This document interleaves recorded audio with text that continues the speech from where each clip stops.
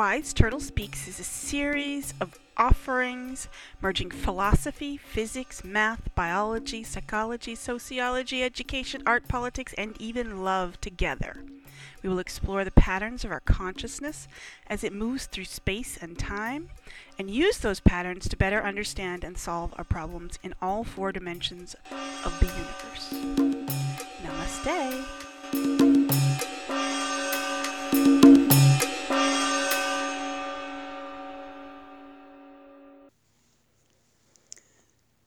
As usual, this podcast is inspired by early morning listening to usually BBC World Radio, which is on early in the morning before the local United States in Maine, where I am right now, radio station actually takes over. So I get to hear this wonderful semi-global but westernized view of the world as I'm waking up in the morning usually. And this morning was a nice juxtaposition that I heard first on the BBC. They were talking about how they were talking about the age of exploration, the age of enlightenment, and that we were now entering, they said entering, which I will disagree with in a minute, but they said that we were entering an age of anger, which was an interesting way of thinking about it, and I had never thought about it that way, although the signs are very obvious, and I very specifically was even talking about that in my last podcast on the winter solstice, which was the age of, that we were in a very masculine, contracting, sort of fighting sort of time period that we'd been in. Not necessarily fighting, but that it was a very masculine, sort of aggressive stage. And so it resonated with me when they said that we were in the age of fighting, age of anger.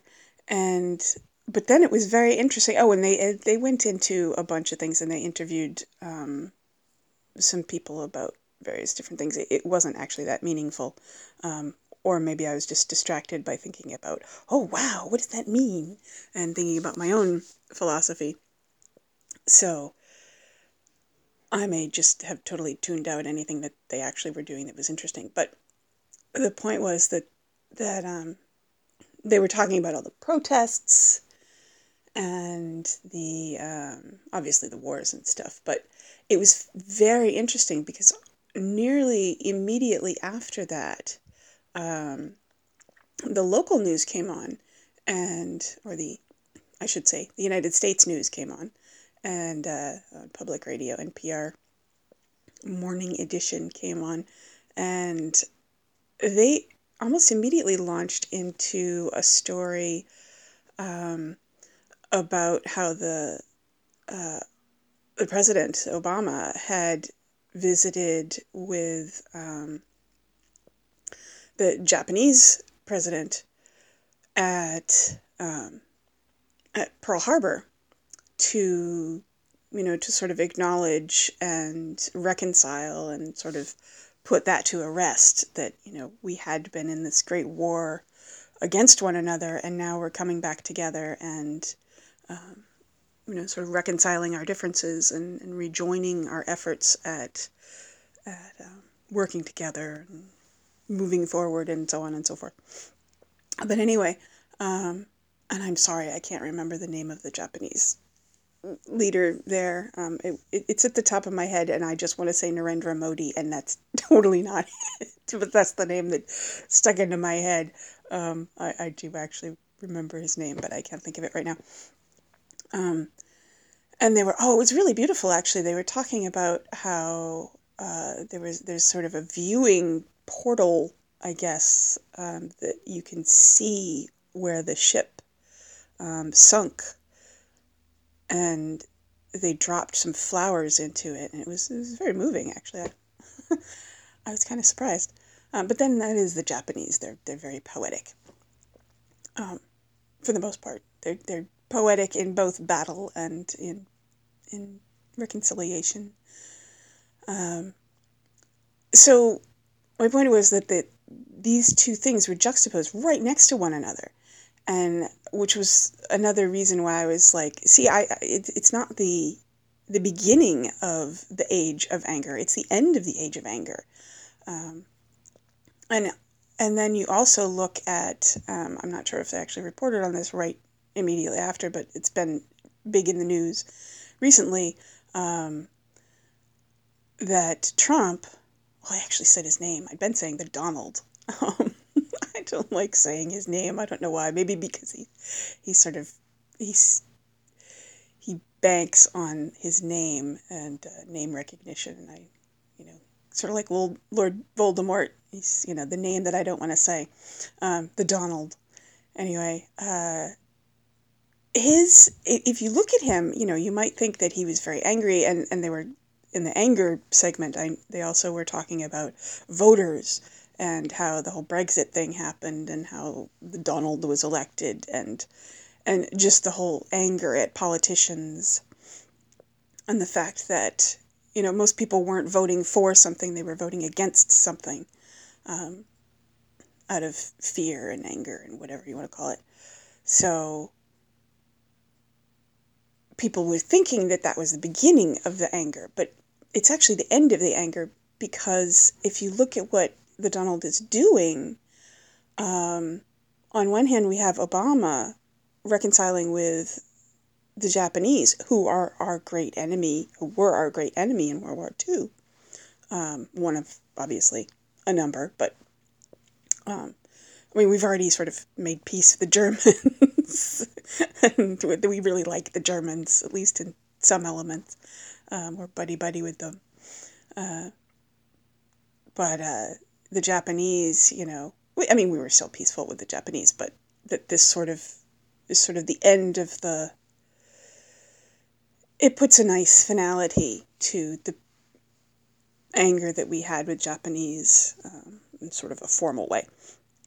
And on the other hand, who were our other great enemies after World War II? During sort of and everything, but after World War II, our great enemies were Russia, USSR.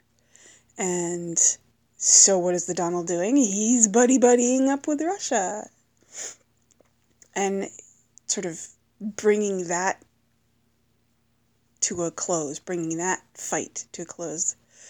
And now we're still, we've still got a few things out there. There's North Korea, of course, and China's always got issues in the Middle East and everything like that. But my point was that, that people were thinking that this was the beginning of this stage of fight, whereas I see it as the end of the stage of fight. If you look at the past century, what has been the past century? We started with World War I, 100 years ago, almost to this time period. Within a few past years, we had World War I 100 years ago. And then there was just a whole century, practically, of just fighting with one another. And now that looks like it might be ending because of this global communication, global interaction. We have both the planetary nervous system that brings around the information with the internet and, other communication systems, telephones and whatnot. And we also we have a pretty solid global network for circulatory system. We have, mailing systems. We have shipping. We have, I think I've told this story before, but a little over a year and a half ago or so, I fell madly in love with this band they're from the Netherlands, but they mostly play in Germany. So they had a German fan club. They didn't have one in the Netherlands because they almost never play in the Netherlands because they live right on the border of the northeastern border of the Netherlands, which is right next to Germany. So they end up actually playing in Germany. I guess Germany has a more lively. It's a Irish folk group mostly. Folk group definitely, but mostly Irish stuff. Almost all Irish stuff with a few Dutch songs thrown in there for good measure. Actually, one of my favorites of theirs is a Dutch song called Wat zullen wij drinken, which is What Should We Drink? And it's a drinking song. And it's just done so beautifully by this band. Oh, the band is called Rapalje, Rapalje, which means sort of, I always get this confused. They said it's rascal, but it's not rascal. It's like a rabble rouser. Rapalje is where the word comes from, rabble. But anyway, so they played in Germany most of the time, and they had this German fan club, and I tried going on their website to order some fan merchandise, anything. I was just so excited about this band. I wanted like the t-shirt and whatever. And they didn't sell anything to the United States. You couldn't actually order something from the United States. I even emailed them and I said, is there any way I could get something? And so what I ended up doing finally was contacting the fan club in Germany and saying, I'm in the United States. I'm madly in love with this band. I would love anything. Even just an autographed picture, because I'd seen on that they were giving it, that they had autographed photos that they were very cute pictures that they were doing at their concerts. And so here's the international global circulatory and nervous system working here with Germany, who used to be our enemy, remember? So I emailed them in German. I don't speak German. I put into Google Translate what I wanted to write, and I worked really hard to make it as simple as possible and as clear as possible because, the Google Translate isn't perfect. It's just a computer algorithm trying to do the best with what it knows. So I worked really hard to make things as simple as possible so that I figured my translations were pretty good, pretty clear. And so I emailed them in German asking for, anything, anything that they could send me, and I said I'd pay for shipping or whatever, I could give them some money, which I didn't know how that would work because there's no good, that's the one really interesting thing that, I'll do another episode on this about money, but, interesting that one of the things that's hardest to do is to move money around. I have learned that fairly recently, even to a harder extent, to a more deep extent.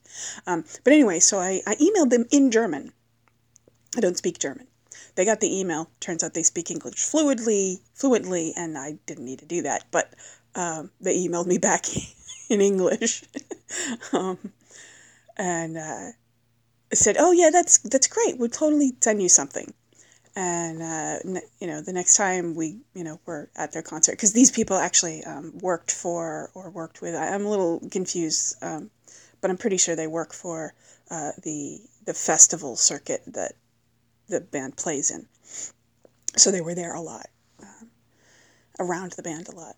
And so anyway, so eventually they did in fact send me this beautiful little care package from Germany with a bunch of little goodies in it, including an autographed little postcard thing, and some other just really nice goodies, including a CD, a promotional CD, and they never actually asked for any money, and I would have gladly paid it to them, but again, it was complicated. So what I ended up doing is made a little care package from Maine, and I said, is there anything you want from Maine? And the guy did say he wanted lobster. However, I was not about to send a lobster. Me being a vegan, that was not an option. But also, sending a lobster would have been really expensive, and I had almost no money at the time. But I did put a little care package together with some maple candies and some maple leaves, and a little bag that I'd made with a Rapalje little designy thing on it, and sent that off to them in Germany. So this was this amazing interaction between previous enemies, murderous enemies of the world, and now we were actually connected and sharing goodies and delight and joy, and that's the future. So we're ending this age of fight. What comes next? Well, there are a variety of different ways of looking at the patterns that our universe goes through. But one of the simplest ways that I've recently rediscovered or discovered or something is that we go through 4 different stages. There are the stages of learning, which are also the stages of grief, and I'll link to that on my blog post about this. That's the stages of grief are loopy post that I made years ago, and there's a little diagram of that, which may or may not make any sense to you. It's just borderline makes sense to me, because I have a hard time with the 3 and 4 dimensions that things move through, because obviously our reality, as far as we know it, is 4-dimensional. I mean, there are probably more dimensions that we're not aware of, but the ones that we can be aware of and sort of map things in easily are 4-dimensional. And I have a hard enough time with 2 dimensions. So my little diagram of these stages of grief is in, and stages of learning, which is the same thing. Grieving is the learning process. And we can do it in 2 different ways. When we can either react to a positive event, and that we call that the stages of grief, or we can react to we can react to a negative event, which is the stages of grief, or we can react to a positive event, which is we generally call the stages of learning or joy or whatever. But they're the same loopy process, no matter what we're reacting to. It's still this learning process of incorporating new information that was a surprise to us. And there are a variety of different ways to map that loop because it's an analog loop, like I was talking about in my previous podcast, the Solstice podcast, about the turning points. This is analog. This is cyclical, or a spiral in, it's like a corkscrew or a helix, like a spring, a change that, so things move in various different directions and they move around, but they flow. They're not rigid. There are no, real corners, sharp edges. So when things change, it's hard to say, you can't say, okay, this is the exact point where things change, because every moment there is a change. So when we describe patterns and growth and change, there are an infinite number of ways you can do it. You can divide it into every single moment, and every single moment can even be broken down into the, smaller pieces. So when we describe patterns and changes in reality, in 4-dimensional reality of 3 dimensions of space and 1 dimension of time that we're aware of, there are millions of different ways that we can describe it. So, which is why you see so many people describing things in so many different ways. Every different way is true, or, at least it's, as accurate as possible, given the limitations of how we're describing things at the moment, how we see things, and how we're just, and of course the words are the real tripping up point. Communication via these sort of 2-dimensional sounds or words on a piece of paper that are 2-dimensional is obviously a huge limitation in describing a 4-dimensional reality. At least we have the time period to work with words. 1 word comes after another, so we tell a story. It's still only 3 dimensions. But so this process of change, one of the ways that I've learned recently to describe it, in addition to the more complex ways that I've done before, which I use in the storytelling workshops and in the speaking up process, if you go and look for that. I'm actually going to be doing my first official workshop on the speaking up process in another few weeks in January. If you happen to be around eastern central Maine, please come. It's happening in Stockton Springs, Maine, at the town office. I'm crossing my fingers that there isn't a big storm, which there probably will be, but I only live like a couple 100 yards away from the town office, so I can get there. So I'll probably be there as long as anybody else wants to be there. But anyway, So the recent one that I've learned, which is really kind of fun because it absolutely maps easily onto the MBTI, Myers-Briggs personality categories, of the first two, which are the physical and emotional categories, which are the introvert versus extrovert, is the first physical category, and then the emotional category, which is second person, is the sensing versus intuiting, which, again, words, not very useful in it. They confuse so many people. I mean, I don't know a single person who really understands the MBTI well. Even Myers-Briggs, the mother and daughter team who put the whole thing together, they of course didn't understand all of it. They were doing the best they could, and they did a very good job, a very thorough job if you actually read the book Gifts Differing, which was their first book about it. So the Bible of it. They did a very good job, but even reading that, you can see that they're pretty confused about it.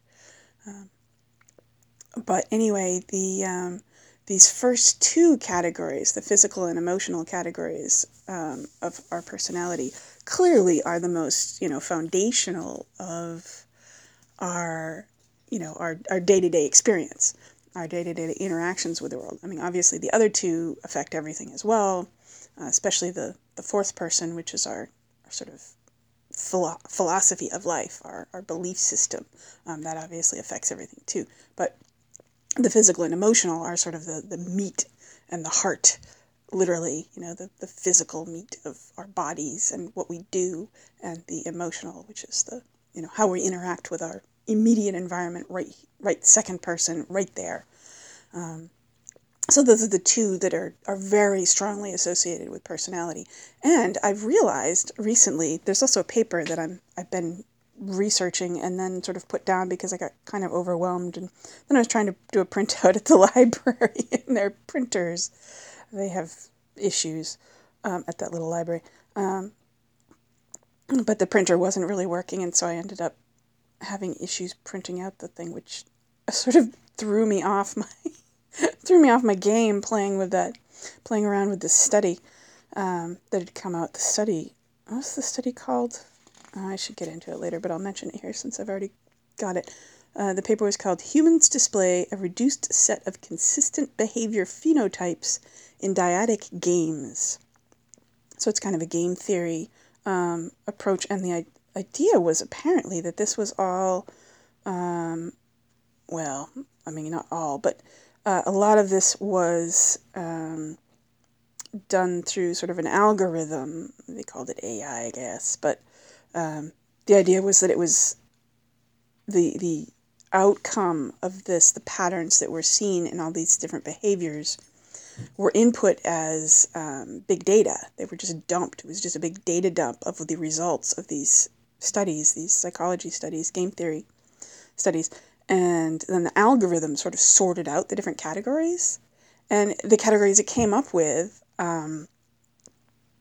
pretty closely matched, not again in the words description, but in the description of what these people were actually doing.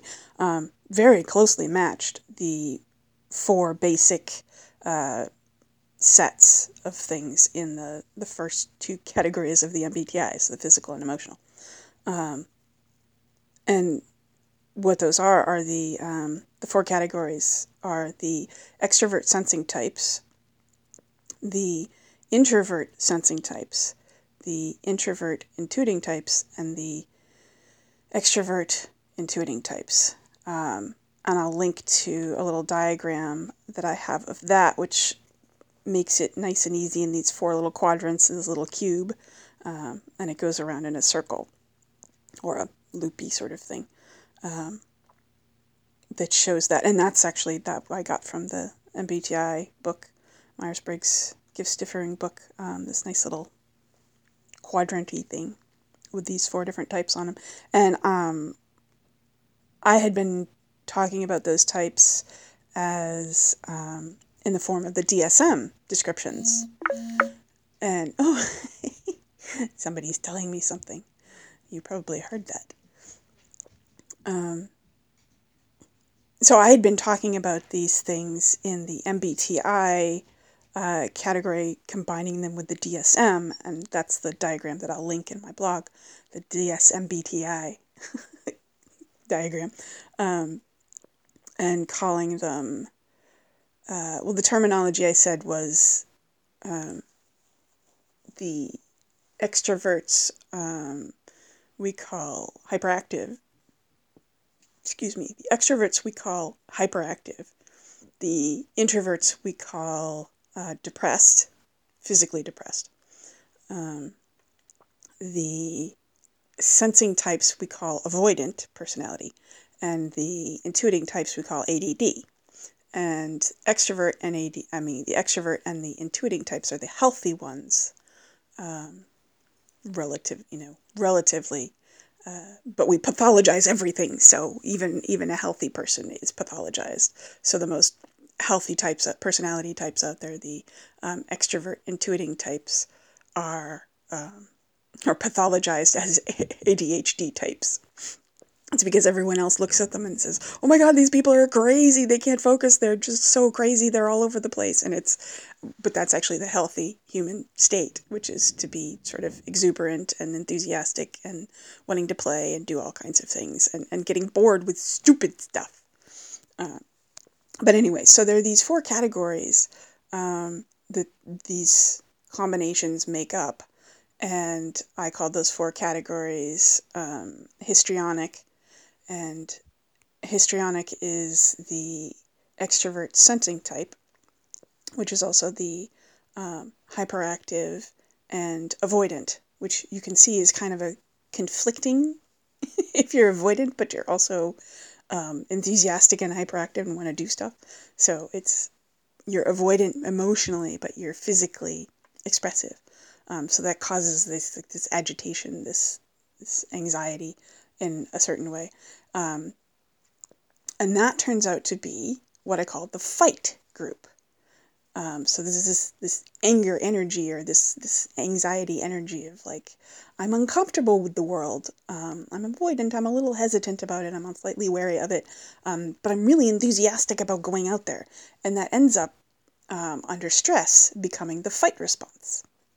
The second category is the introvert sensing, and that's introvert is the physically depressive, and the emotionally avoidant. And I call that the Asperger's type.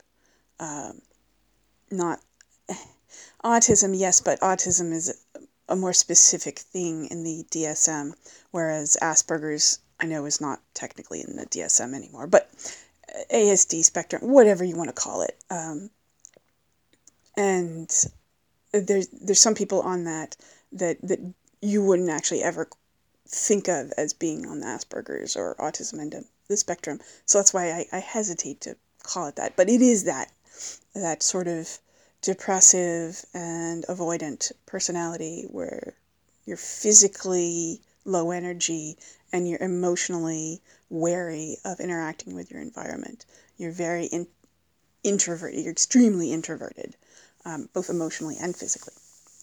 And that is what I call in for the DSM, I call that, that's the depressive and avoidant, which equals as I said, ASD or Asperger's type.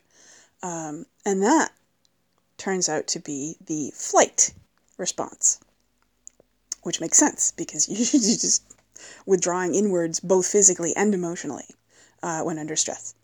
And then the next category, the third category, is the introvert and intuiting. Now, then the intuiting is the emotionally healthy, which we call ADD in the DSM. Emotionally healthy people are attention deficit, right? Okay.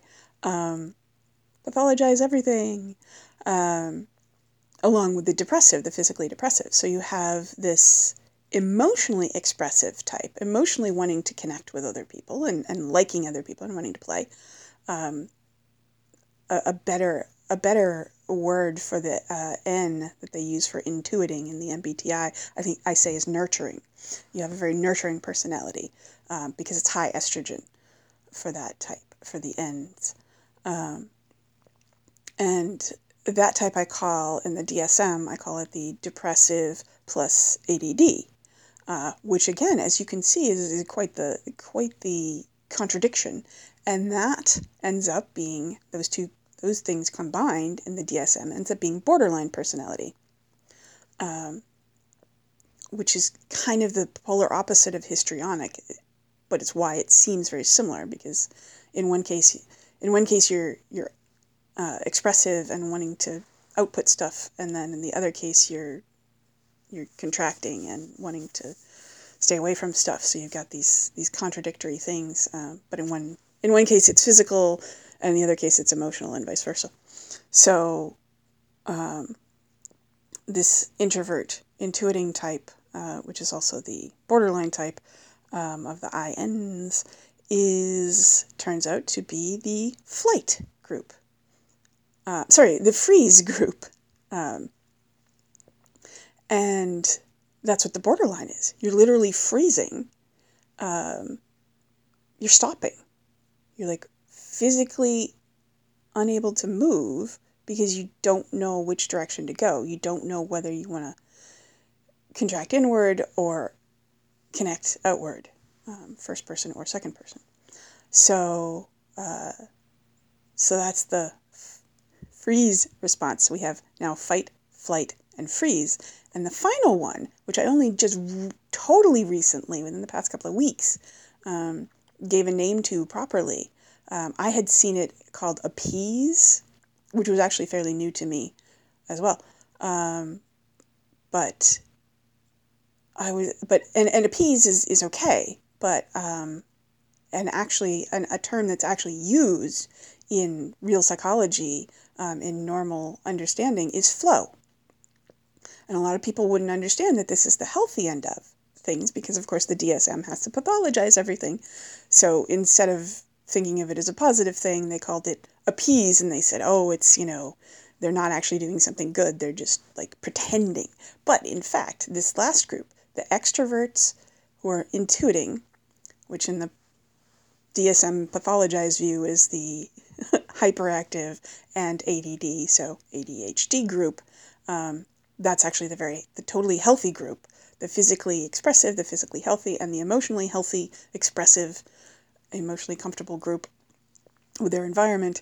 That is where you get flow.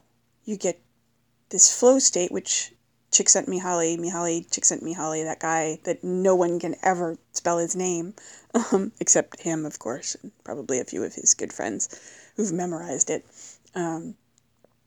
who I will link to, wrote the book on flow, and discovered or more identified this state that we often call getting into the zone, where you're just so creative and so connected with what you're doing on a physical and emotional level that you can just kind of do anything. And that works for anything, whether it's sports or doing science or, acting or music or anything. You can get into the flow doing pretty much anything, politics, whatever you're doing, you can get into it in a physically and emotionally way so passionately that things just kind of flow out of you easily. It just feels like a joy to do. And that is the fourth state. So we have fight, flight, freeze, and flow. And these are all personality types that humans have, some more than others. It's not equally balanced, I should point out. There are far more fighters right now. And that brings me back, all the way back to the beginning, which is we're ending that stage of fight. We're in this past century, we've been in this fight stage of our society where the extroverts and sensing types have been not necessarily in power, although definitely in power, but as a sort of a social norm, a social way of approaching one another, has been this sort of socially anxious but aggressive and enthusiastic, physically enthusiastic approach. And that has brought us both good things and bad things, of course. Obviously, aggressive doesn't necessarily mean fighting. Aggressive can be sort of a, the fact that we went to the moon. I mean, that was a fighting, that came out of fighting. But you can have good things coming out of fighting, if you're careful and you're intelligent and you're, creative, whatever. But we have been in this stage of, I think fighting is not necessarily the perfect term for it, but we've got this set of terms of fight, flight, freeze, and flow now as the fourth one. But it's definitely been an era of aggressive sort of physical output, but emotionally, anxiety, sort of not quite sure of ourselves or our connection with one another. And we're ending that, as far as I can tell.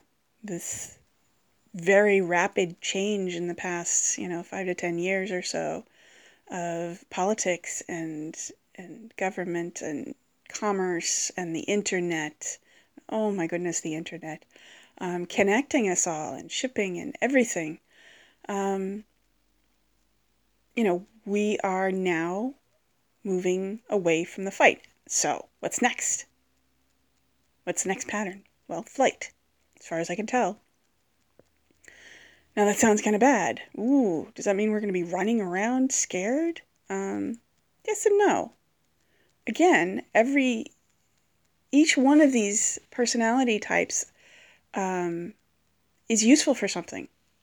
And there's a reason why evolution creates all this diversity, and that's to increase the flexibility of life. Each different combination of genes and environment and everything like that, allows us to be flexible when something new happens. So this is actually up and coming. We're going to see an age where the autistic Asperger's types are actually going to be able to flourish. They're going to be the ones who are going to guide us. And now the more extreme types, of course, again, as just with the more extreme types of the fighters, that can create some of the more dangerous stuff. But the less extreme and the more balanced types, which are the in the MBTI, that would be the ISTPs and the ISFPs, and to some extent the ISTJs, are the slightly more balanced ones. And they all have extremely valuable things to add to us. The ISFPs are the new agey ones. And that's also the very next level after the Obama level of the... I apologize, back in my previous my previous blog, I said, podcast and blog, I said Obama was 1111, and there are only 3 ones. I added an extra one. It's the first person, second person, and third person output, so it's 111, just 3 ones, and then the 0 on the end. For the 0 means judging on the fourth person. So the next stage after this sort of Creative Commons, whatever you want to call it, that the Obama represented and the European Union represented, of the first person, second person, and third person elements of society working together collaboratively, outputting stuff. The stage after this is the fourth person output, and everything else is input. And on the MBTI, that is the ISFP. And that's the new agey types. That is the woo-woo, that is the most woo-woo, just kind of inexplicable. They don't understand much of anything, but they're positive. Damn it. They look at the world and they say, the world is beautiful. It's totally crazy and I can't understand a damn thing out there. But wow, isn't it amazing? It's like magic. Which is why I've been talking about magic a lot lately. Because I'm a little bit, I'm definitely perceiving. I'm not ISFP. I'm mostly the opposite of that. I'm INTP. So I don't have a lot to share with that. But I have a good good buddy who is ISFP. And I get to see her mind work and her philosophy of life.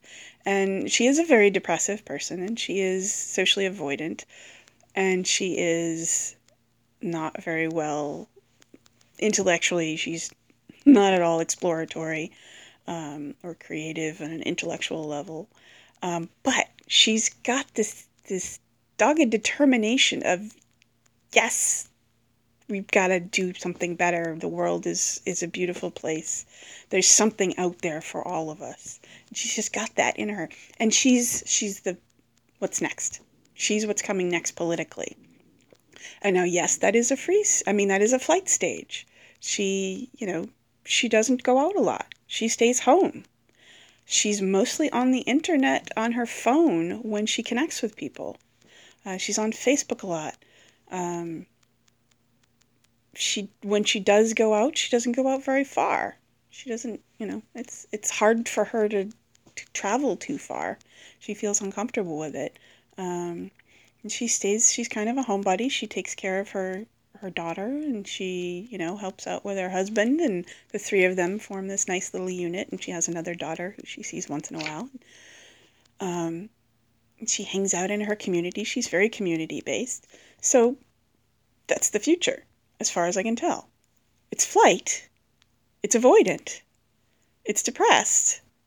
But it's also got this fourth person, this philosophical wonder, which is where the magic comes from. I don't know anything about all this other stuff, but I do know that the world is a beautiful place, and I'm open to it.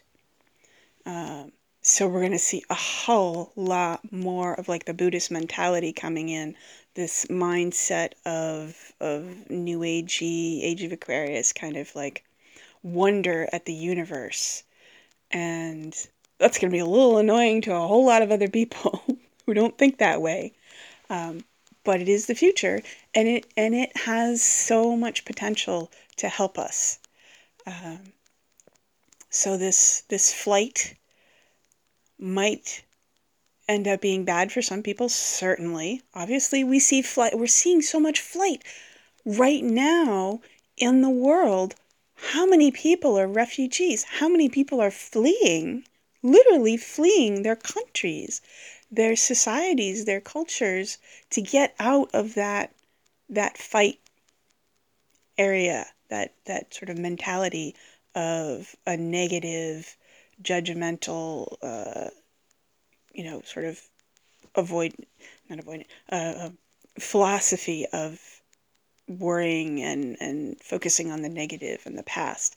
And they're literally fleeing this. So we're seeing the flight coming out, emerging from the fight. And yes, the flight is scary and sometimes ends up being harmful. But on the whole, we see this positive movement away from the aggressive approach and towards a more open-ended, working with reality, doing magic, real magic, not understanding what we're doing, but we're going to be doing amazing things, which is literally what science is doing right now. Talk to a scientist, especially a physicist, and they're going to say, we don't have a clue what's going on. We're so confused, but it's amazing. Look at what we can do. We're discovering so many things. On a day-to-day basis, I'm on this community on Reddit called Futurology, which kind of got taken over and turned into just basically technology and science, because the technology and science Reddits were overbearingly run by totalitarian, authoritarian types who didn't actually want anything magical going on. So the Futurology Reddit ended up taking over this sort of future mindset of being open to whatever reality has to offer us, whatever the universe really is doing, and being open to that and saying, yeah, we might not know what we're doing, but this is amazing. So I look at this Reddit every single day. Well, I don't look at it every single day, but every single day that it's there, you'll see something just totally unexpected every single day, and probably more than one thing totally unexpected. that's just wonderful. And it's like, whoa, how did we do that? That's amazing. And that's magic. That's real magic. You don't know what you're doing, or you don't know what something is happening. You can't understand the science of something, but it's really happening and it's really there. And it may just be that your perspective is missing, one side of it. Is you're not looking at the whole picture, obviously, so you're only seeing one element of it, and so you can't see, just like the woman in the box being sawed in half. You're not seeing inside the box what's happening, you're only seeing on the outside. And so that's what our future is going to be like. And this probably has a lot to do, this flight now that we're moving into stage, this probably has a lot to do with virtual reality and quantum physics and some other stuff, and storytelling, mythology, and entertainment, but for an educational purpose, and guiding us, inspirational art. All of these things are going to connect us to reality, connect us to the patterns of the universe and the flow of the universe and how things really work. But we're not going to understand a whole lot of it.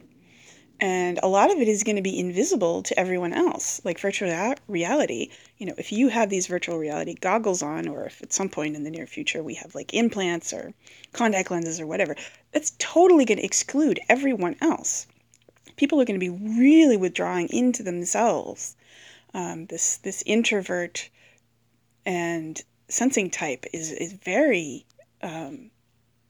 very withdrawn relative to the rest of the world, relative to their environment. So we're going to see a lot of that, and a lot of people are going to be really disturbed about that. But that's how things flow, and that means that we're going to contract inwards in a sort of Buddhist sense, in a reconnecting and meditative sense. We're going to pull back from interacting with one another on an aggressive stance, and we're going to sort of refocus ourselves and say, what's meaningful to us? What am I all about? What is inside me? What is this physical body? Where is the edge of my physical body and interacting with the universe? What is that all about? So that's where I see us going. We're moving from the age of fight to the age of flight, but in a meditative way, in a open to the universe, perceiving woo-woo-y type way. So, interesting. That's where we're going next. So, okay, that was a lot of rambling, and I've had fun with it. I hope you did too. Anyway, yes, if you want to contact me, please do so. I would be very happy. Any questions, comments, anything, rants, raves, whatever you got for me, I'd love it. My email is thewiseturtle, TheWiseTurtle, at gmail.com. My Reddit username is Turl, Turil. And so if you go there, you can find everything I post. And I've also started a community on Reddit called The Examined Life, which is for open-ended sort of questions for one another, exploring ourselves. It's really an open-ended philosophy discussion, but everything from, from health, physical health, to emotional psychology, to intellectual exploration, and on to philosophy. All of it's included there. So if you have a question, or if you want to answer some questions, come on over there to Reddit. So if you go to reddit.com/r/theexaminedlife, spelled exactly how it sounds, you'll find that community. It's a little slow right now, but it could pick up at any moment. There were several things going on when I first started it. It's kind of quiet. I haven't done a lot there. But anyway, join me there. And you can also, I'm going to be starting a Twitch live stream, TV show, interactive thing, whatever you want to call it. And all the kids are doing it. And I am investing myself in this, and hopefully the internet is the one thing that I can't really. I suppose I could ask to up the internet with my landlord and give her some more money. But we'll try it with the internet that we have. But I'm going to be doing that pretty soon. And my username on Twitch, if you want to follow me there, you do have to join Twitch, but it's free. If you want to follow me, if you just want to watch Twitch, you can do that as well. You don't have to be a member. But in order to follow me on Twitch, so you get notifications when I do go live, you have to join. My username there is my full name, which is Turil Kronberg, TurilCronburg, and I will put links to all of these things, hopefully that I remember, in the blog post. So if you go to turil.org, Turil.org, that will bring you to my blog, which has these podcasts on it, and you should be able to find all the links there if you need to. Okay, I will leave you with that, and I wish you all the best in this beginning of this new age, new year, new everything. And namaste.